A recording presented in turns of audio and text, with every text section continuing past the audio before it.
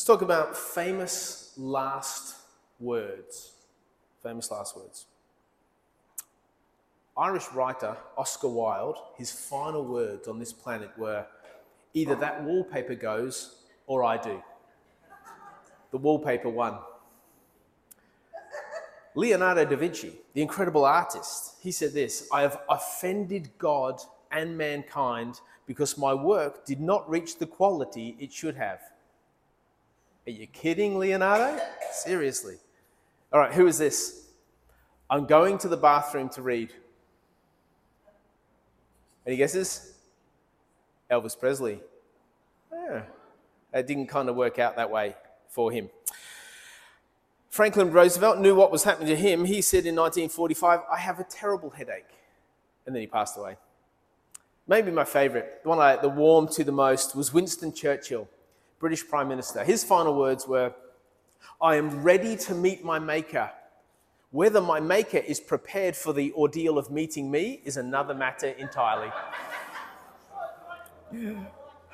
What would your last words be? Think about that just for a moment. What would your last words be? Jesus is credited with 7 final statements, his last words that he uttered while he was on the cross. And each week between now and leading up to Easter Sunday, we're going to explore each one of those statements. What was he conveying? How can we learn and grow from that? Today we're starting with maybe the most powerful and significant. Luke 23:34. Father, forgive them, for they don't know what they're doing. Let me set the scene for you. Some of you will know this scene all too well. You've sat in this scene for a long, long time. Some of you may be coming toward Easter and thinking, I should probably know a bit more, but I don't. So I'm just going to set the scene for these words that Jesus uttered. He was set up by one of his closest friends to be publicly arrested by a platoon of Roman soldiers who came armed to the teeth. They were manipulated into coming by the Jewish authorities. Now, Jesus was a Jew, which meant his own people betrayed him to their arch enemy. The Jews hated the Romans, but the Jewish authorities sided with Rome over Jesus. He was put on trial by the Jewish authorities, falsely accused by paid-off witnesses. He was abandoned by his followers and everyone that could help him, and deemed to be a blasphemer, worthy of Roman execution. Because he was not only a religious problem, but he was an insult to the Roman Empire because he was a dangerous revolutionary, having not harmed anyone physically ever or incited violence. He then appeared before the Roman governor, Pontius Pilate, and Pontius could find nothing wrong with Jesus whatsoever, to the point that he said, I'm washing my hands of this. He was scared, you see, of the people rioting. He said that his death, if you choose to be such, is on your conscience. He said that to the Jewish people. He was a coward, but as a result of that, Jesus was sentenced to crucifixion. On the way to be crucified, he was whipped across his back within an inch of his life by a whip that was interlaced with glass, pottery, and bone fragments. Then he was ordered to carry a cross beam actually, the weight in excess of 50 kilos, up a hill they called Golgotha, in the heat, through a crowd, with bare feet on the gravel. There he was stripped of all of his clothes. And I know the artists who have been in our past generations have wanted to add a loincloth, but there was no loincloth in the story. He was nailed to the cross in excruciating pain as his wrists and his ankles were pierced with giant nails, spasming the nerves and causing the hands and the feet to cramp in on themselves as blood filled his lungs and he ultimately would suffocate. Then he was ridiculed and mocked as all that happened, hanging naked on a cross when his 11 closest friends kept their distance because they were scared to death. And then he says these words.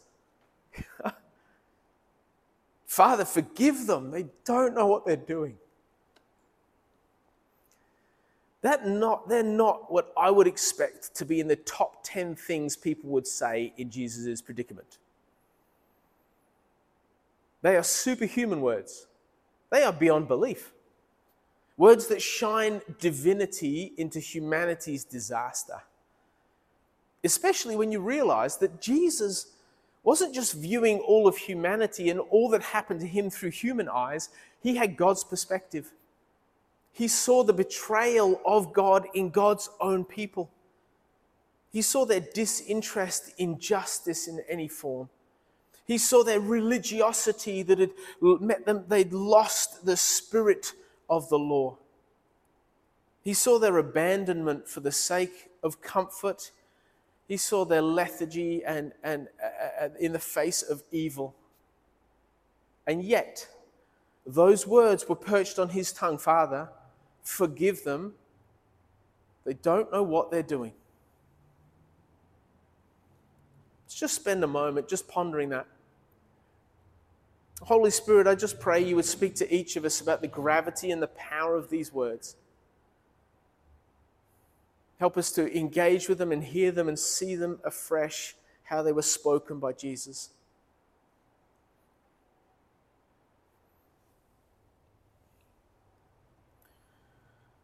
I find forgiveness one of the hardest things to do. Do I have any friends? Are you with me? It's tough, right? Forgiving is just hard. To utter words like this, that's really difficult. To let someone escape your right to have revenge is hard. To cancel the debt somebody owes you with no reward, no payback, it's hard. To be able to let go of the pain that you've been experienced by another that you never deserved. Forgiveness is hard, wouldn't you say? Are you with me? Forgiveness is hard. There's a recent example of a man called Jean Brandt. Has anyone heard of the story of Jean Brandt? Well, I would share that story with you, but the microphone hasn't. Yeah, just don't distract me. I'm just in the middle of something. Jean Brandt, well, what we're going to do, instead of me telling the story, I'm going to show you a news clip. This is put together by CNN. And it paints a picture of this incredible act of forgiveness that Jean Brandt was drawn into, and more so, how our culture and how our world handles and understands forgiveness. It's just 3 minutes, but I invite you to watch. Until this week, Brad John says he never rewatched this breathtaking moment. A heartbroken young man hugging the former police officer convicted of murdering his big brother. In a wide-ranging interview with Grant John and his attorney, the 18-year-old revealed the road to that moment was filled with frightening anger. Pretty much hated her. It was really bad. I used to talk to my friends about wanting to kill her and stuff. I mean, all this changed after I heard her apologize. I'm so sorry. I just had to hear it once, and that's when my heart kind of opened up. And right there at the ending, when I had to come up, I just let it all out. The hug catapulted Brant John into a spotlight he never expected. John has shied away from countless offers to give speeches and interviews, but he's most impacted by the stories from people who stop him on the street daily. What does that tell you that so many people are coming up to you and trying to figure out how you did it? I feel like they want to do it too. I feel like they want to apply that to their life. And they just want to know how. Brant John returned to Dallas this week to accept the Ethical Courage Award from the Institute for Law Enforcement Administration. John saw it as a chance to deliver another powerful message. I was scared he was going to kill me. Amber Geiger said she saw Botham Jean as a threat. Those words left a painful scar on Botham's family as they try to understand how a black man sitting peacefully in his own home could be a threat. You say, ask yourself, what are you doing? To ensure that there will be no other families like mine. I want you all to know that I am not a threat, that young black males are not inherently dangerous or criminal. Brant John's mother says her son's hug of Amber Geiger rescued him from the depths of anger. Do you want him to be coming out? I would like him to speak out about what has happened and what it has caused us. But I cannot force it on him. In January, Brant John will begin studying civil engineering at Harding University in Arkansas, the same college his brother attended. He hasn't communicated with Amber Geiger since the trial, but remembers her final words clearly. What did she say to you? I don't want to say it. I don't want to talk about that. It was just kind words, honestly. I like knowing that only the two of us know what we said. And, you know, it helps me appreciate it more. Because her words felt genuine. It felt honest. Brant John is a reluctant voice for social justice, more comfortable in letting his actions speak for him.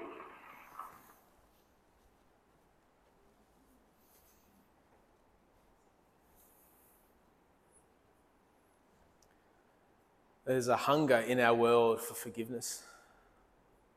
People on the street came up and asked him how. How on earth could you forgive? Now, the good news that we have is that Jesus teaches us how to forgive. Jesus teaches us how do we live these words, because he lived those words. In fact, forgiveness flowed out of Jesus so freely, it was like somebody turned the tap on of forgiveness out of Jesus' life and then took the tap handle and threw it away. There was no stopping the forgiveness that just flowed out of Jesus. We struggle to be like that. Here's kind of a metaphor of how we grapple with this. Say someone hurts you. It doesn't need to be a big hurt, but somebody hurts you. They really take something from you. They hurt you. And what happens is you take a photo of them. Take a photo, or maybe it's a video. You don't actually do it, right? That would be a bit strange. But the metaphor, we take a photo in our minds of that person and that situation, that instance, and we replay it. We replay it, right? We spend a lot of time looking at that photo, analyzing it, interrogating it, asking questions of it, questioning ourselves as a result. We put filters on that photo. We edit it, it gets changed, and it moves and morphs. And the toxins that come from that affect our lives. They damage our hearts. We look at that photo of wrong so much that it gets stored in our internal long-term storage. It's not something that happened in a moment. It becomes part of our story. And we want to make that person pay because they are the epitome of evil. We sometimes wish or hope or even pray that they would get what they deserve. Sometimes we even take that photo and we set it to our wallpaper so we get to see it all the time. So we think about it all the time. So it's right there to protect us, to make sure that this doesn't happen again, for me to be wary, and we have this constant reminder of that situation that happened. And just remind ourselves, we're talking about one situation here, and how often is it multiple situations and different people and different things? But we look at it over the time and it ends up overwhelming us. It overwhelms us. But the problem is we look for all other clues to reinforce that truth that we've been hit with. And we become more and more insecure, and the bitterness grows and grows and grows. And when we're hurt, that's what hurt wants to do. That's how hurt wants us to behave. To make us look at that hurt all the time and make us respond out of it all the time. But hurt people hurt people. Someone who is hurt hurts other people. And when we don't address our hurts, it distorts us and it deforms us. And we may not see it as clearly as everybody around us who says, your heart has just grown cold and hard and bitter, and it doesn't need to be. But if we work hard, and we do, we want to work hard in this space, and we work hard to forgive them, and we can put it aside. We can put aside this wrong, and so it's no longer there. It's no longer on the wallpaper. We've actually deleted the photo. It's gone. And so we have this sense of relief, and maybe that person has moved away. Maybe we've moved away. Maybe the situation has changed so it won't happen again, and we have a sense of like, I've done it. I've forgiven them. Now, interesting fact, I don't know about you know this about your phone, but if you delete a photo or a video on your phone, it doesn't actually delete it. It puts it to a folder that says recently deleted. And you can actually go into that folder and find any of the photos that you've deleted and reinstall them. It's like something happening and you go, and I'll take that hurt back, thanks. You know how it works when we see that person again and what you thought was forgiven and done is like, like the photo's back. I thought I deleted it, the photo's back. Someone mentions their name and your heart just goes, and you're like, the photo's back. We think we've forgiven, but that bitterness still sits there. And the problem is that when we've forgiven, when we've deleted that photo from our screen, we haven't deleted it from our operating system. When we've taken it away from our visual sight, there's relief, but we haven't got rid of it from our hearts. It's human condition. Now, Jesus is the absolute master of the permanent delete function. Because you can go into your phone, you can find all your photos, and there's a permanent delete. Delete all, select, and they're gone. You can never get those photos back again.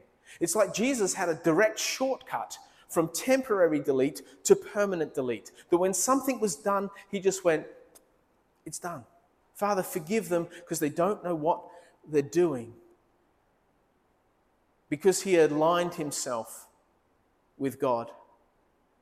And when he aligns himself with God, he finds that he has so much radical strength and perspective and hope and freedom.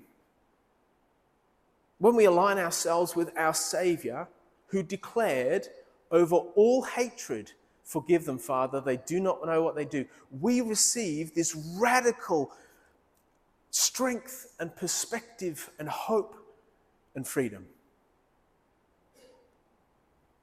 But it operates a little bit differently, doesn't it? You see, when we're harmed, we do not jump immediately. Someone hurts us and we don't come away going, I'm thrilled about that because God's going to use that to build me in my life. That's not kind of how the reaction we normally take away. The reaction's like, I want to hurt them back. I'm going to do to them what they did to me. We don't often immediately feel like God shares in our hurt and surrounds us and encourages us. We actually feel weak and vulnerable in the wake of such damage. We don't necessarily immediately think, what an opportunity this hurt is for God's graciousness and God's victory to come. We wish we did, but that's, if we're honest, that's not frequently where we go. We go, the relationship's done, the opportunity's done, the situation's done, it's lost. And it's all because we believed in a lie. See, we often don't get to experience the freedom that God has by saying, God, I give you this debt that I owe somebody else, so just give it to you. We feel it's mine to repay, and we do that because of a lie. And the lie is this: when others are violent toward us, and violent isn't just physical violence, violent with their actions or their words or their behavior, they hurt us. The lie is that if I repay that act of violence, it makes things right. It squares the score. But what happens is an act of violence is done to us, and we put an act of violence toward them, and instead of one subtracting the other to make a zero sum, it accumulates. Violence accumulates. It cannot be dismantled by another act of violence. And often it leaves that person feeling like they have been hurt, and now they need to perform an act of violence toward you.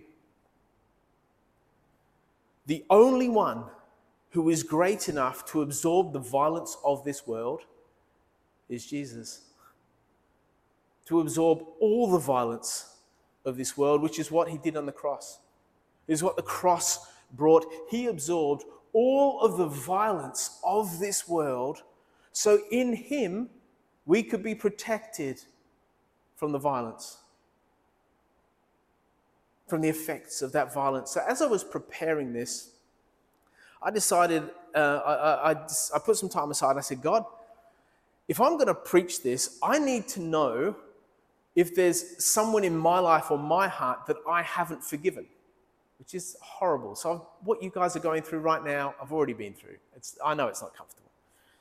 My God, and as I was praying in this, a number of if you think about photos, I'm flashing through photos on my phone. It wasn't actually on my phone, but I'm seeing this person, I'm seeing that person, seeing that person. And I realized with each of the names and the faces that flashed up, there was no bitterness attached in my heart. I was like, I think I have. This is great news. This is great news. I don't think I'm holding on to any grudges or bitterness. And then I had this moment, I'm like, how is that possible? Because I previously have not been great at this. That would not be the result of previous encounters like this. And when I was praying with God, I'm like I want to be sure, how is this? I felt God teach me that the Holy Spirit living in Jesus is what held Jesus to God. And from that position with God, Jesus could relinquish all the hurts that he'd encountered. That's how Jesus had the strength to do it, because the Holy Spirit said to Jesus, you're living with us. And so Jesus lived his life in the presence and the relationship with the Trinity, so that when that pain came to him, it was shared and God conquered it, so Jesus didn't have to carry it around. And I felt like God saying, that's happening gradually for you, Ralph. You're finally growing in that direction. You see, I would look at this season of ministry the last number of years and go, it's been tough. On average, I've probably been hurt more in ministry than I have on average in other seasons. And yet I feel like I can utter those words with no malice or hurt or reserve of, Father, forgive them. They don't know what they do. The essence of that sits in my life. And it's because the Holy Spirit has held me closer and closer to God. And it's because I've gone, I can't do this. God, help me. And God has taken me and enabled me to find this space with God where things come to me. I find it so much easier now to say, God, just can you deal with that? I give up my right for revenge. Just can you deal with that? See, it's only in God's presence that we can risk foregoing our right to revenge and trust God for that. You see, forgiving isn't about overcoming hurt. It's about trusting Jesus and trusting what he's already done. And some of you have been horrendously hurt, been horrifically hurt in your lives. It's not a quick and easy fix. It's not one sermon, you go, glad I heard that today. Been missing that the last 20 years, that will help.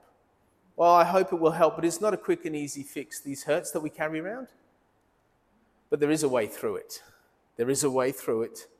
And that way is trusting Jesus with your hurt. Jesus trusted God so deeply, he constantly gave his hurt to God. He gave up that right for revenge. He left it in the arms of God to deal with. And it's in God's presence that we're reminded again how much we have received that grace and that forgiveness from God. We are reminded again that we are totally unworthy. We are so sinful in the presence and the vantage point of God. And yet what does God do? We think my sins should be the wages of sin is death. I should pay for these sins. And God goes, you should, but I'm going to give you my forgiveness. I forgive you utterly, entirely.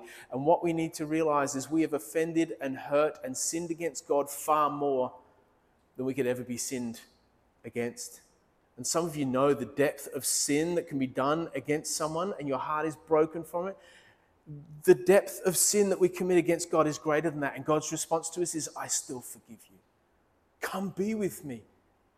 Come be in relationship with me. Find this strength that you can then offer those who have hurt you. You can offer those situations and find some reconciliation in the brokenness that's there. You see, we were not made to function with unforgiveness hanging off our hearts. We cannot be fully who God calls us to be. Our hearts cannot flourish in the way God wants them to flourish if there is unforgiveness still clinging to our hearts. And so some of you today, and I don't know who or what, and that doesn't matter, but some of you need to forgive. You need to trust Jesus with that hurt. And some of you need to come before God and say, I'm sorry. And I want that forgiveness. I want that forgiveness renewed in me, given to me. Perhaps some of you, it's the first decision you've ever made toward God about your personal sin. So what we're going to do now is I'm going to play a video. It's a song to just sing over you whilst we have some time with God individually. And I've chosen this song because I think the themes and the power and the imagery of it will really help us today. But we're going to come out of that, and then I'm just going to create some space where we might invite the Holy Spirit to continue to speak to us, continue to bring some healing and help us to trust Jesus in that. And then we're going to move out of that into our final song, and the prayer corner will be open, and if you need to meet with someone and pray with someone, we'd love that. But let's just move into this time prayerfully. And Lord, I just pray you would speak. We are vulnerable and we are here. We have hearts that are broken and hurting. Help us to forgive and help us to know your forgiveness.